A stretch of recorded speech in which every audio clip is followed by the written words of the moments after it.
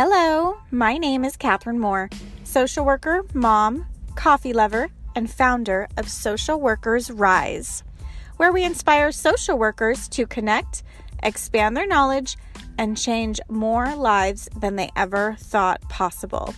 I'm so excited you found my podcast. We will talk everything social work on every level from micro to macro. We will hear the stories of social workers who are doing big things, learn new skills, and most importantly, give you actionable steps to make a difference today. Let's go.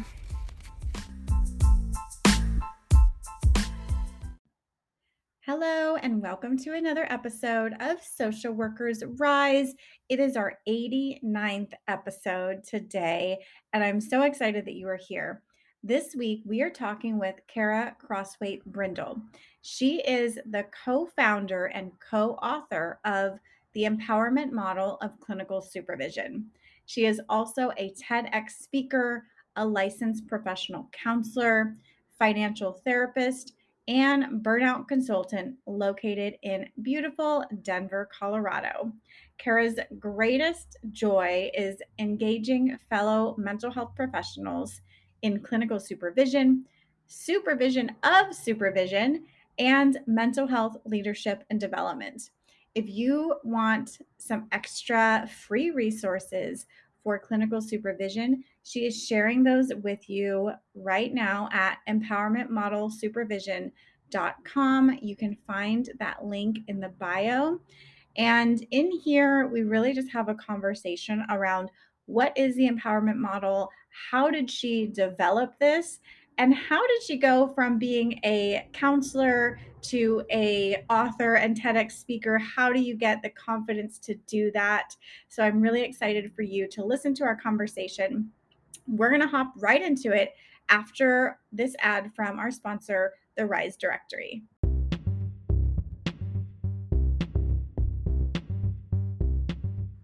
This episode is proudly brought to you by the Rise Directory, a national directory of clinical supervisors who are dedicated to helping the next generation of clinical social workers grow in their clinical skills.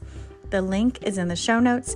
Check it out and tell every clinical supervisor you know about this directory.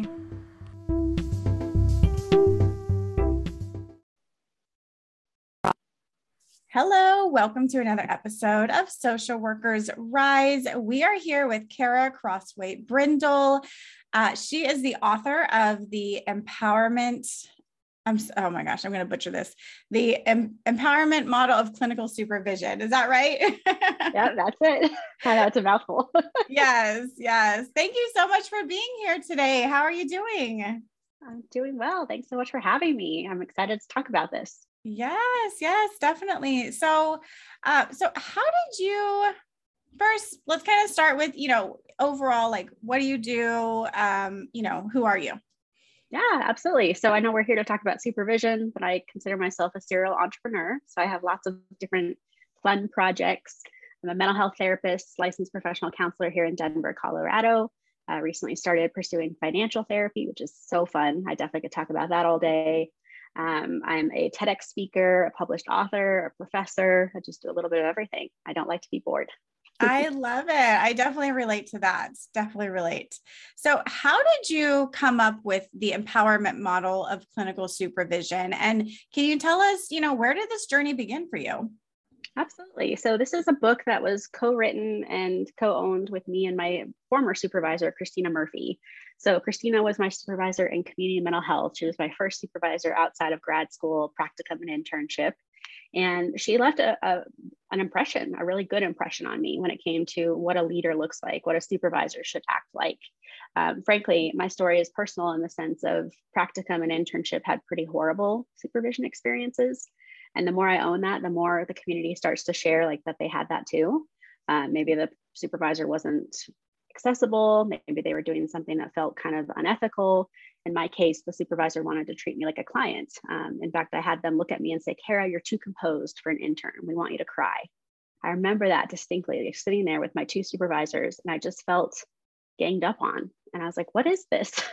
I'm a counselor in training and you're telling me I'm too composed and you want me to cry. And so only later did I realize that that wasn't the norm for supervision, and that that actually felt more like a client relationship where they were trying to treat me like a client and therapize me. So unfortunately that happened. And so when Christina came into my life and showed me what supervision could be, that was huge for me, because I had actually told her, I said, I had a horrible experience. I hope if you're my supervisor, you can do X, Y, Z. And she's like, yep, I can do that. And she followed through.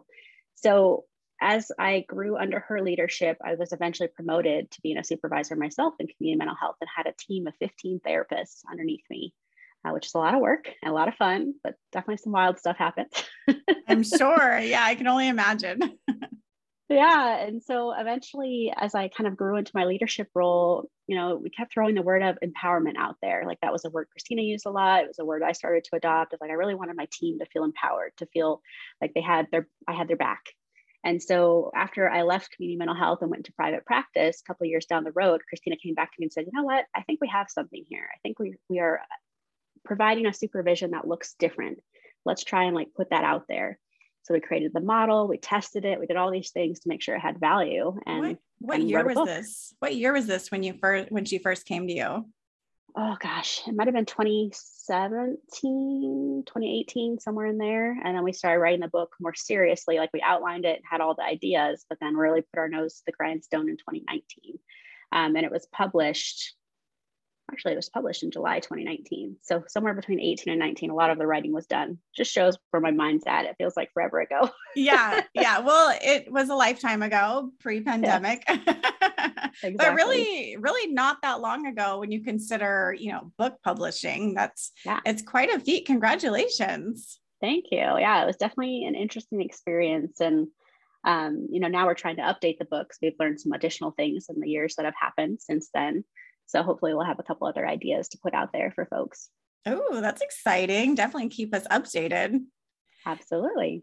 So before the book came around, did you always know that you wanted to write a book? Was it a thought in your mind, or was this just a pure like, yeah, let's do it? Well, I think because I was already teaching at that time, I was already in an adjunct faculty position. I knew that I wanted to continue to expand my reach. And so whether that was a book or a TEDx or something, I knew I wanted to get further out there with the populations I was serving. So whether it was at-risk youth, which is where I got my start, or with mental health, who I serve now, I knew I had something to say. And so once I got past some of the vulnerability and imposter syndrome of like, why me? Why would someone want to listen to what we have to say? It was a little bit easier, especially because the clinical supervision books out there were a little bit older.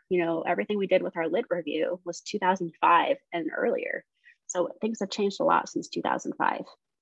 Yeah, definitely. And that's the struggle that I've been experiencing too, launching the RISE directory and digging into the field of clinical supervision is I don't even want to look at anything that was before 2015, because while it does have, historical significance, I know that we have come so far in the past 7 years in terms of diversity, different voices, inclusion. Mm-hmm. So it's important to me that it is reflected in the research, which a lot of things in the 2000s and the 90s, it's not as diverse as I would like it to be.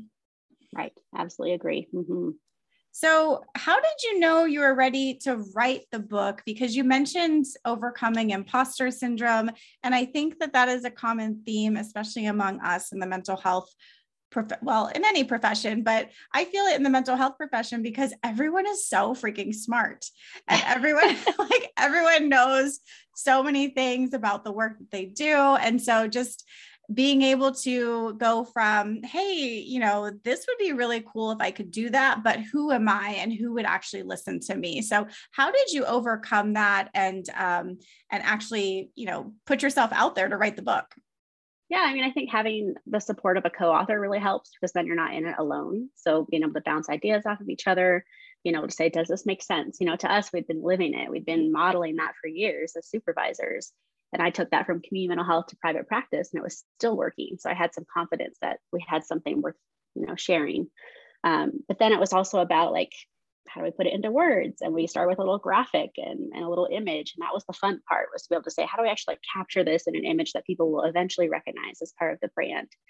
And then the hardest part was saying, let's test it out with some research. So we actually did a study with the community mental health center that Christina was running at the time, and had a bunch of supervisors who were in the empowerment model kind of training, who'd done all the work, and were doing some different tests to show how their supervisees were growing. Then we had a control group who did everything the normal way, the way that they've always been done. And then we saw some statistical significance, and that was really exciting to be like, okay, it's not just that we think it has value and, emotionally are bought into it. It was showing with the data that we actually had something that was working. So what can you share? I'm curious, what did the data show you? Like, what was the improvement? Yeah, so we saw additional growth, or a faster growth, in the supervisees when it came to their competency levels. So we saw an increase in their clinical skills, where they're ranking themselves as more competent a little bit faster than folks that were not in that part of the study, or were in a control group, I should say. We saw them being a little bit more comfortable with self-advocacy, advocating for the clients, because the Community Mental Health Center specifically worked with at-risk families who had an open abuse and neglect case. So it was already a hard population to work with, in the sense of barriers and poverty and Medicaid and all the things. And so watching these clinicians who historically underreport their skills, right? They're usually pretty green clinicians coming into the field, start to say, I feel like I'm competent. I feel like I know what I'm doing in these areas of clinical and advocacy and admin, frankly. That was really exciting to see. But the biggest uptick was their clinical skills. They felt like they were moving faster through their work, and they felt like they were doing good work with their clients. Hey, it's Catherine here. I hope you are enjoying this episode. We're going to take a quick break to listen to these ads from our sponsors. If you're planning to take the BBS Law and Ethics exam, the ASWB Master's or Clinical Licensure exam, or if you're studying for the MFT exam, then you need a proven program that can help you understand the exam questions and pass with confidence. If this is you, I highly recommend the Therapist Development Center. I personally use TDC to pass my law and ethics and clinical exams, and found the program provided me with everything I needed to pass with confidence. TDC's program integrates various ways of learning in an organized fashion, containing all of the information you need to pass without the overwhelm. And now, bonus, TDC is also offering a library of continuing education courses that fulfill your license renewal requirements and will support you in your career development. If this sounds like something that you need, visit their website, therapistdevelopmentcenter.com, and use the code SWRISE10 at checkout to receive 10% off any of their CE courses, including their brand new course, On the Edge of Life, an Introduction to Suicidality. You can also check out the link in the show notes. Wow, that's great. So what is the empowerment model in a nutshell, and what sets it apart from other models of clinical supervision? Yeah, so the image itself is really symbolic of what we wanted to represent. So when you look at the image, it's circular instead of a stair step model. So old models have kind of you move through these steps and you go up and up and up, kind of like a staircase. And so like they'd say, you'd start as a teacher role as a supervisor and eventually move to colleague. Ours is circular in the sense that it's fluid. You're really showing up to empower the clinician underneath you, and maybe you're one day a teacher role and the next day you're a leadership role, depending on what they bring to the table.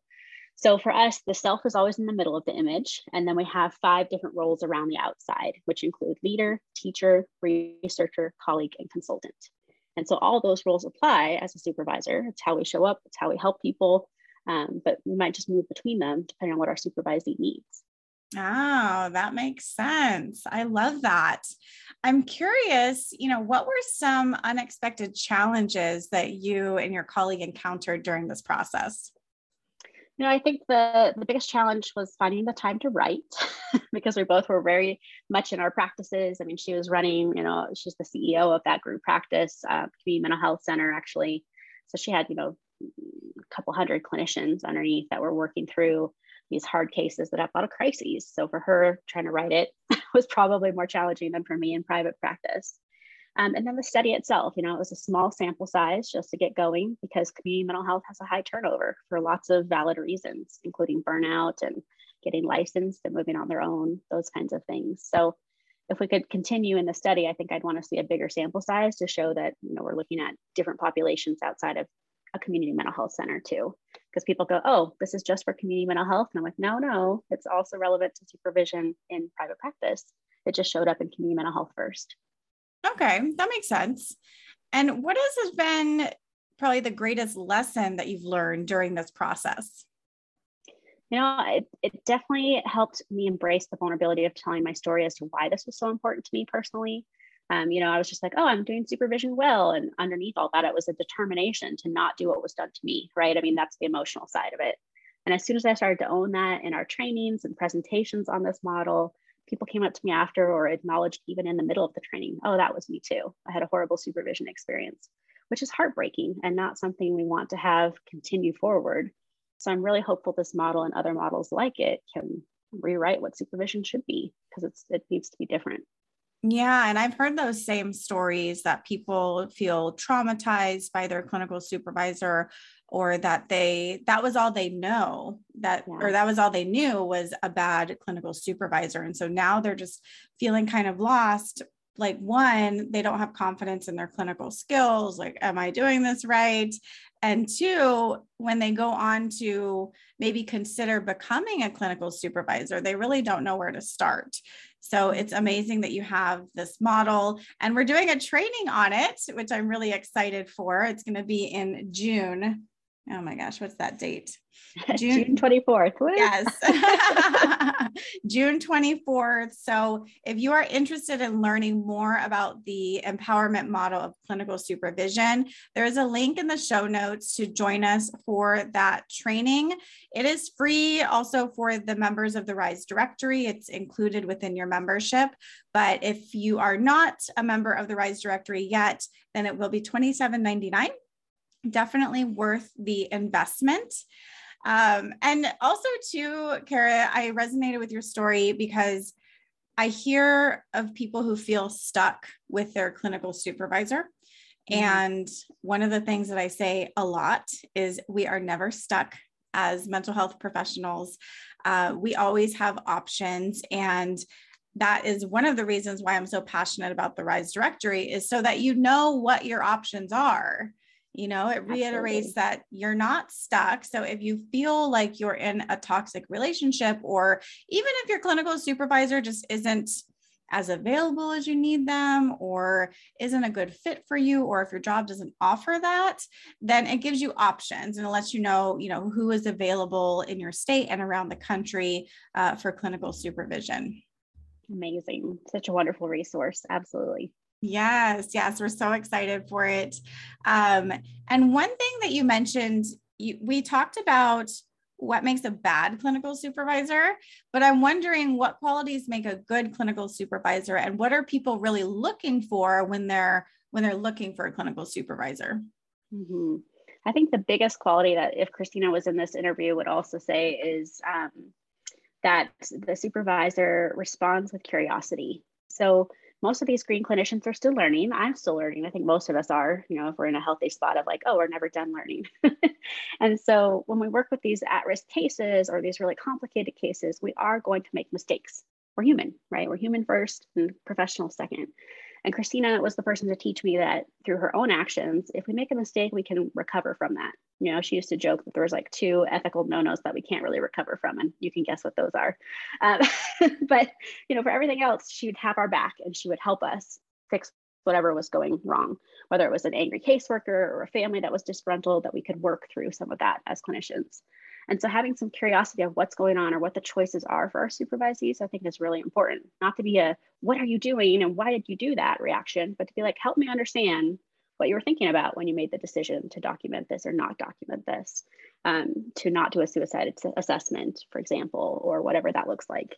And so she taught me to be cool and collected and really just be curious to say, help me understand, because we aren't always next to our supervisee when they make these choices or are put in really weird situations with clients. And that sounds like a really good tip for any time that because I kind of picture myself in that situation and wanting to really say, what were you thinking? Why did that's you a reaction. why did you do that? But it's much more professional and empowering to phrase it like you did. So I love that. Help me understand. And I know my clinical supervisor used that term on me as well. But it challenges you as the supervisee to really go back to that moment and say, oh, well, this is what I was thinking. But now that I say it out loud and I'm not in the heat of the moment, this action might have been a better way to approach it. So just even talking about it out loud helps to process, what happened. The critical thinking, or maybe they, give them the space to say, I didn't react the way I'd hoped to. So creating a safe space for that, rather than being like, what were you thinking? Obviously the defensiveness shows up, and most of us are like, oh my God, I did something wrong. My supervisor's mad at me. I'm going to get fired. Spiral, right? With all the thoughts that are negative. But if we say, help me understand what you're thinking about so we can work on this together, this idea of collaboration, people are probably more likely to show up authentically to be like, you know what, I didn't think, or it didn't even occur to me that was a problem. And now they've had a learning experience versus a shaming experience. Right. Yeah, definitely. Awesome. So where can people learn more about you and the empowerment model of clinical supervision? Yeah, so a lot of things are on our website, which is empowermentmodelsupervision.com. And so that is where we've got more on the book. We have more about Christina and I and our backgrounds. We've got some free downloads for people who are looking for the handouts in the back of the book. They want those PDF formats of like, oh, I want to grab that and use that in my practice. We also have a bunch of online courses that are linked through the website. So everything on the model itself to some other trainings on models of supervision, because there's so many out there, and even how to evaluate your supervisee and their growth. So we have some on-demand courses in there. And then the book itself is on Amazon, both Kindle and paperback for people. Awesome. And all of those links are in the show notes. Thank you so much, Kara. I really appreciate your time today. Thank you so much. I hope to see everybody in our training. Thank you for listening to another episode of Social Workers Rise. If you are at all interested in the Empowerment Model of Clinical Supervision workshop, it's happening on June 24th, 2022, live with Kara. You can ask her your questions yourself. This is a modern approach to clinical supervision, and the cost is going to be $27.99 unless you are a member of the RISE directory, in which you get access to this workshop for free. So at this workshop, you're going to hear from Kara and hear her talk about ethical dilemmas that impact supervision. We're going to identify the roles of a supervisor in supporting growth in their supervisees. We're going to talk about how to enhance supervision skills for use in your private practice, your organization, or your agency. And we're going to evaluate a modern approach for supervision and mental health leadership. It's important to know there are no CEUs approved at this time for the workshop, but it is definitely worth your time and investment, especially if you are in community mental health or working directly with supervisees who are helping people with mental health challenges. So tap the link in the show notes to register. It's only $27.99. Definitely worth it. And I will see you there. I will talk to you next week on the Social Workers Rise podcast.